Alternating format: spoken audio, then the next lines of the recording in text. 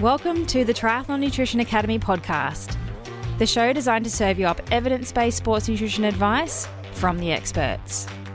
Hi, I'm your host Taryn, accredited practicing dietitian, advanced sports dietitian, and founder of Dietitian Approved. Listen as I break down the latest evidence to give you practical, easy to digest strategies to train hard, recover faster, and perform at your best. You have so much potential, and I want to help you unlock that with the power of nutrition. Let's get into it.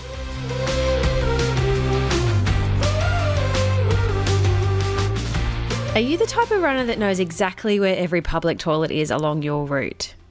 Or do you know that you've got maybe 7Ks before you know you'll need to find the loo on every run? Don't worry, you are not alone. 30 to 50% of athletes regularly suffer from gut upset while exercising. It can be totally frustrating and a point of stress, and sometimes that stress can make it worse. It's really common amongst endurance athletes. So gut symptoms like nausea, cramps, bloating, wind, worst case scenario vomiting and diarrhea, and maybe even like dire straits is like that urgency where you've got to get to a toilet now and you're not sure you're going to make it. So today I wanted to share with you some tips to prevent runner's gut, so you can start to tackle some of the nutritional issues that might be playing a part in the symptoms that you're experiencing. I want to give you the confidence back that you can run wherever you want without having to try and plan your routes based on toilet availability. You know, you want to be able to run with a friend and not be embarrassed about having to stop all the time. And finally piece together a run longer than maybe 7Ks without having to stop. It seems that the frequency, the intensity, and the severity of those symptoms increases as your event distance increases. It may be worse for Ironman athletes who are doing much longer training sessions compared to somebody that might be just doing sprint Olympic distance triathlon where your sessions are much shorter in comparison. So why exactly does runner's gut happen? Well, it's multifaceted and highly individual, but some of the reasons could be that it's mechanical or physiological, or it could also be nutritional. We also know that the symptoms are exacerbated or made worse by dehydration and hot weather conditions. If you're a female, you're younger, and you run at high intensities, you may be at high risk of gut upset too. Damn it. Running causes an increase in intra-abdominal pressure, which when combined with our organs bouncing up and down, that can cause gut symptoms. So when we exercise, blood flow is redirected away from our gastrointestinal tract to the exercising muscles, our heart, our lungs, our diaphragm so we can breathe, our brain, and our skin for cooling. Blood flow to our intestines, our digestive organs, can be reduced by as much as like 80%, which is crazy. And that obviously compromises your gut function and can exacerbate symptoms. Hydration also plays a really important role. Dehydrated athletes, they've reported higher rates of nausea, abdominal cramping, and delayed gastric emptying. So that's the rate that food leaves your stomach. And I guess nausea associated with that when you've got food stuck in your gut and it's not going anywhere. Combine that with decreased blood flow to the gut, with dehydration, and it can cause increased permeability of the gut. So in plain English, things are moving across the gut walls in a way that they shouldn't be, causing gut upset. From a nutritional point of view, things like fat, fiber, protein, and high carbohydrate concentration, so osmolarity, they can all be associated with increased risk of gut symptoms. Fat, fiber, and protein, they all slow down digestion. So it's definitely not ideal to be consuming those things when you're running at pace. And we know that large amounts of carbohydrate may not be fully absorbed across the gut wall, and that leaves residual carbohydrate in the stomach. That obviously causes symptoms during exercise like bloating and fullness and nausea. And, you know, worst case scenario, if you're properly pushing the pace, the only way is out. So what can you do to prevent runner's gut? Here are a few tips. Number 1, train your gut. The gut is extremely adaptable. Research in humans shows that you can train your gut in as little as about 30 days to increase your absorption capacity. That's pretty cool. So you want to train your gut, just as you would train your muscles, to absorb nutrition while you're exercising. Start small and slowly increase the quantities of food or fluids or both that you consume while you're running. But do it over a few weeks to months to build your tolerance up. You also want to try different types of foods or liquids or gels in training to figure out what works best for you. The golden rule of sports nutrition: never try anything new on race day. So many clients I've seen before they've come to see me, they wing it with every race with a completely different strategy based on how they're feeling on the day or what's available or what's on course. You should be practicing what you plan to race with in training for months before the big dance. Keep in mind though that gut symptoms are usually increased with distance, heat, and humidity. So you'll likely need different strategies depending on the season, whether it's winter or summer, and the distance that you're running. Number 2, play with different carbohydrate sources.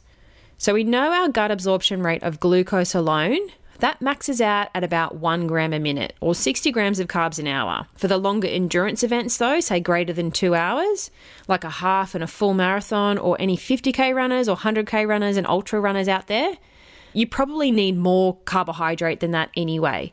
So you can increase your carbohydrate absorption capacity by utilizing different carbohydrates, so things like glucose and fructose, because we know they're absorbed across the gut wall via different pathways. So glucose can occur simultaneously to fructose absorption. Again, like anything, you want to stick to smaller amounts and build your tolerance up over several weeks to months. Number 3, avoid high fiber foods right before competition. Might be intuitive, but the number of people I've seen that don't do this is insane. So in the day or two heading into hard training or competition, you might want to look at decreasing your fiber intake to minimize the amount of undigested fiber that's left in your gut. So not my usual advice to you as a dietitian, but from a gut perspective, you might want to look at choosing things like more white refined breads and cereals instead of wholemeal and whole grain or the really dense ones. And keep high fiber veggies and fruits to a minimum as well. So it doesn't mean you have to cut them out altogether. Some low fiber options could be tomato or zucchini, olives, grapes, grapefruit. All of them have less than a gram of fiber per serve. So obviously this is not a long-term approach. I'd only do it for a day, maybe 2 ahead of a big competition. But generally, you should be consuming a really high fiber diet to regulate your bowel movements and keep you regular and keep your gut microbes happy. Number 4, go easy on the coffee. If you have a sensitive gut, I'd probably look at avoiding drinking coffee on an empty stomach or right before hard runs. I know, coffee is the best and, it does have performance-enhancing effects, but coffee is a really strong gut irritant and could be exacerbating your problems. So save your brew for post-exercise. There are plenty of other ways to get caffeine in, so don't stress. Number 5, start exercise hydrated and make sure you stay hydrated. It goes without saying, right? But the number of athletes I see turn up to sweat testing already dehydrated is insane. Without the use of regular USG, so the urine-specific gravity that I test, you can just monitor the colour of your urine, and that can give you a good general idea of your hydration status. So you're aiming for pale, straw-coloured urine on a day-to-day basis as a good measure of hydration. If it's crystal clear, you're overdoing it. It's just pouring out through your kidneys and you're not doing a great job of retention. And if it's really dark, then you probably need to drink more. During exercise, you typically need to drink to replace your sweat losses enough, right? Because you don't want to put yourself into the red of dehydration where performance is affected.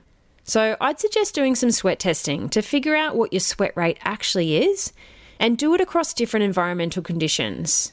So you want to have an understanding of how you sweat in the height of summer where it's crazy hot. And you also want to have an understanding of how you sweat through the winter months where it's much cooler. You don't want to have a strategy, like anything, that is just the same across the year. You need to have some structure and some purpose to what you're doing.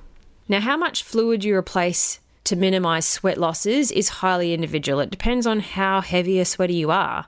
So somebody that sweats 3 litres an hour is obviously going to dehydrate much faster if they're not keeping pace with that than somebody that only sweats 500 mils an hour. So depending on who you are, you might want to replace maybe 50% of your sweat losses. Some people need to replace up to 80% of their sweat losses, depending on the conditions. And I guess the duration and the intensity are important for that as well. Again, something to practice. If your sweat rate is, greater than 3 litres an hour, you will struggle to drink and absorb this volume of fluid without some serious gut training. And, you may never get there either. It may not physically be possible to keep pace with that loss over a long run. Another good tip then is to have a good hit of water with your pre-exercise meal. So somewhere in the realms of 300 to 400 mils maybe, depends on who you are and what size you are, as that's going to prime the stomach to empty. And then you're absorbing your nutrition so that you can use it during exercise too. So again, something to practice. Start with a small volume, say 100 to 200 mils with your pre-exercise meal, and then build that up to say 350, 400 mils plus, depends on how big you are, a couple of hours before exercise. So a sports dietitian can help you with an individualized hydration plan to map that out for you. Let me know if this sounds like you. Do you feel exhausted by the end of the training week? Do you crave sweets in the afternoon and feel like you need a nap? Training for 3 disciplines can be absolutely exhausting if you haven't dialed in your nutrition. It can be frustrating when you can't quite piece together the solid race performance you know you're capable of, and confusing when there's so much information out there, but you're not sure what's the right method for you. My goal for you is to unlock your true potential and feel like a supercharged triathlete. Firing on all cylinders, full of energy, and not only smashing quality training sessions, performing in every race too. If you're finally ready to start nailing your nutrition, join a powerful community of like-minded athletes in the Triathlon Nutrition Academy program. Head to dietitianimprove.com/academy to check it out now. For less than the cost of a coffee a day, you will finally have a plan for your nutrition instead of winging it and hoping for the best. Number 6, your day-to-day diet is going to impact your ability to absorb nutrients while you're running. So we know based on research that increased gastric emptying of carbohydrate, so the food leaving your stomach and going further along the digestive tract, that's increased by daily dietary carbohydrate. So if you eat more carbohydrate, you're better at absorbing it. But interestingly, having a really high fat intake results in faster gastric emptying of fat, but not carbohydrate. How cool is that? So if you generally have a high carbohydrate diet, that increases your ability to absorb carbohydrate across the intestinal wall, which in turn allows for greater absorption and then oxidation of carbohydrate during exercise. So that's going to lower the chance of gut distress. So for those people that follow a low-carb, high-fat diet generally, your intestines respond by decreasing intestinal absorption of carbohydrate and increasing fat absorption. So if you then go try and ramp up your carbohydrate intake just before competition, or do low carb, high fat, and then have a whole heap of carbohydrate in your event, makes no sense, because chances are you're not going to absorb that very well, and you have a higher chance of running into GI issues on race day, pun intended. It's also unlikely you'll be able to increase your carbohydrate intake beyond the 60 grams per hour if that isn't something you've practiced in training. Your gut is trainable, but unless you're throwing the stimulus at it, it's not going to then train itself. Just like you can't sit on the couch and expect to run a marathon, you have to go out and do the training. Your gut is the same. So ideal scenario is you periodize your intake across the week. So you have some days of high carbohydrate availability and some days maybe with low carbohydrate availability, depending on what your goals are and your events are. Number 7, take a look at the low FODMAP test diet. A lot of runners' gut issues can be just what's going on in your day-to-day nutrition and that wreaking havoc.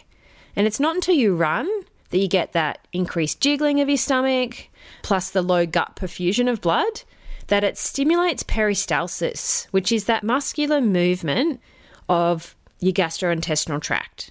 It just moves things through quicker. So if your day-to-day diet is full of foods that you don't particularly digest well or break down well anyway, throw the stress of running at it, and it's obviously going to exacerbate that further. So have a look at implementing that with a sports dietitian, or a general dietitian can do this as well, if that's something that could be a problem for you. So I'm going to run through a couple of foods, and if you're the type of person that naturally avoids them because either you don't feel like you like them, maybe it's something you need to explore further because they could just be foods that you don't digest and tolerate well. So a couple of big ones are onion and garlic, apples and pears, mushrooms, cauliflower, normal breads or pastas, fruit juice, dried fruit, milk or yogurt, or really, high lactose type foods. If any of those foods are in the back of your mind going, yep, I definitely avoid those because I know that they're giving me issues, then there may be some benefit to going through a FODMAP test diet with a dietitian. Now, please don't pull this from the internet. This is exactly why I started this podcast, that you stop doing that. The FODMAP diet is a test diet, and it only should be followed for 2, maximum 4 weeks. And the premise is that you remove all of the foods that can be an issue for you, and then you systematically reintroduce each group back in and figure out what the problem is. Now, it's not something to do on your own. You definitely need to do it with a dietitian that is qualified and experienced in this space because you can F it up. And we know that the longer you pull these foods out of your diet, the more you actually affect your gut microbiota, the bugs that are in your gastrointestinal tract. And they can have other long-term health implications. So please don't mess with it, because I've seen so many people that get put on it by somebody that doesn't know what they're doing, or their GP says, go and do this, here's a sheet, and then they're on it forever, and they have no idea how to reintroduce foods back in. And the problem is that it just might be 1, maybe 2 groups of foods that could be a problem for you. It's not all of them, but you've been avoiding all of them unnecessarily. So your diet is limited and restricted, and that's not fun. So you lose all that good variety in your diet too. So definitely make sure, if you're in the back of your mind, you're thinking this resonates with me or this is potentially me, do it with somebody that's qualified to do it and be systematic in your approach so you can get on it and then get off it quickly. So that's my 7 tips for trying to deal with runner's gut. If something in there has resonated with you, then definitely try and get to the bottom of it. A lot of runner's gut symptoms are preventable, but there's no point just trying to wing it on your own. It's a really generally easy, quick fix, but you just need somebody that knows what they're doing to help you with it and get to the bottom of it really quickly, because it sucks trying to run and needing to know where every toilet is on your route, or also knowing that you've only got to 6Ks before you're going to need to go and stop and go to the toilet. Try and imagine a world where maybe you could run with others. Or you could get 10 to 15 Ks through without needing to go to the toilet. How good would that be? You could run longer, you could run better, you could run faster, and you could not have to use those disgusting portaloos in races. It'd be amazing. So definitely get to the bottom of it. If runner's gut is a problem for you, stop trying to wing it yourself and actually get some strategy to what you're doing. Thanks for joining me for this episode of the Triathlon Nutrition Academy podcast. I would love to hear from you. If you have any questions or want to share with me what you've learnt, email me at podcast@dietitianapproved.com. You could also spread the word by leaving me a review and taking a screenshot of you listening to the show. Don't forget to tag me on social media at dietitian.approved so I can give you a shout out too. If you want to learn more about what we do, head to dietitianapproved.com. And if you want to learn more about the Triathlon Nutrition Academy program, head to dietitianapproved.com/academy. Thanks for joining me, and I look forward to helping you smash it in the 4th leg. Nutrition!